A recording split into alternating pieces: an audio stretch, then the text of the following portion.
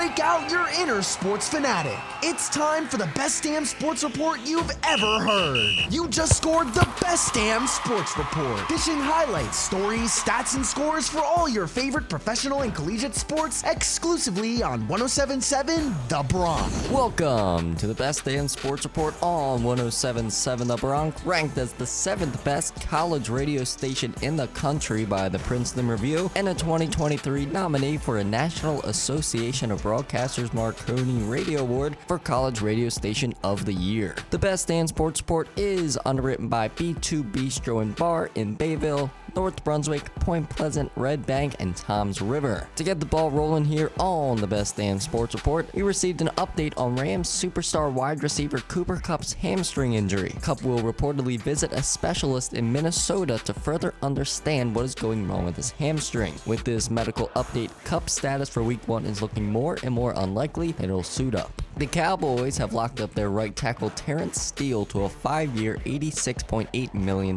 deal. Steele will receive $50 million in guaranteed money. A solid payday for the former undrafted free agent out of Texas Tech back in 2020. In basketball news, Lithuania pulled off a massive upset of Team USA by a score of 110-104. Despite a 35 performance from Anthony Edwards, Team USA couldn't keep up with the hard-playing Lithuania squad. Take a listen to the final buzzer.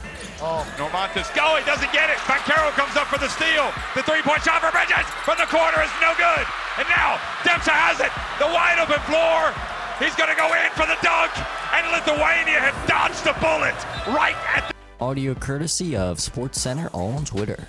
Lithuania has now defeated Team USA in 1998, 2004, and now 2023. People should not sleep on Lithuania in the FIBA tournament. In baseball scores, the Philadelphia Phillies avoided a sweep by the Milwaukee Brewers by taking the final game of the 3-game set 4-2. The Phillies kind of used the bullpen game with Ranger Suarez starting things off, only pitching 4 innings, and he did well going 4 innings, allowed 2 earned runs and struck out 5. The Phillies were down by 2, but the Phillies attacked back with 4 runs, including back-to-back solo shots from Alec Boehm and JT Realmuto. We had a good matchup of 2 potential wildcard teams in the Cincinnati Reds and the Chicago Cubs. It's easy to say that the Cubs took control with a 15-7 win over the Reds. Cubs outfielders Ian Happ and Mike Tauchman combined for 7 runs between themselves. The Cubs, with the win, helped themselves in the wildcard race by building a lead between the Marlins, D-backs, and the Giants. With September upon us, the wildcard race will definitely be must-see TV moving forward. The best damn sports report on 107.7 The Bronx, winner of a 2023 Intercollegiate Broadcasting Systems Media Award for Best Radio Station,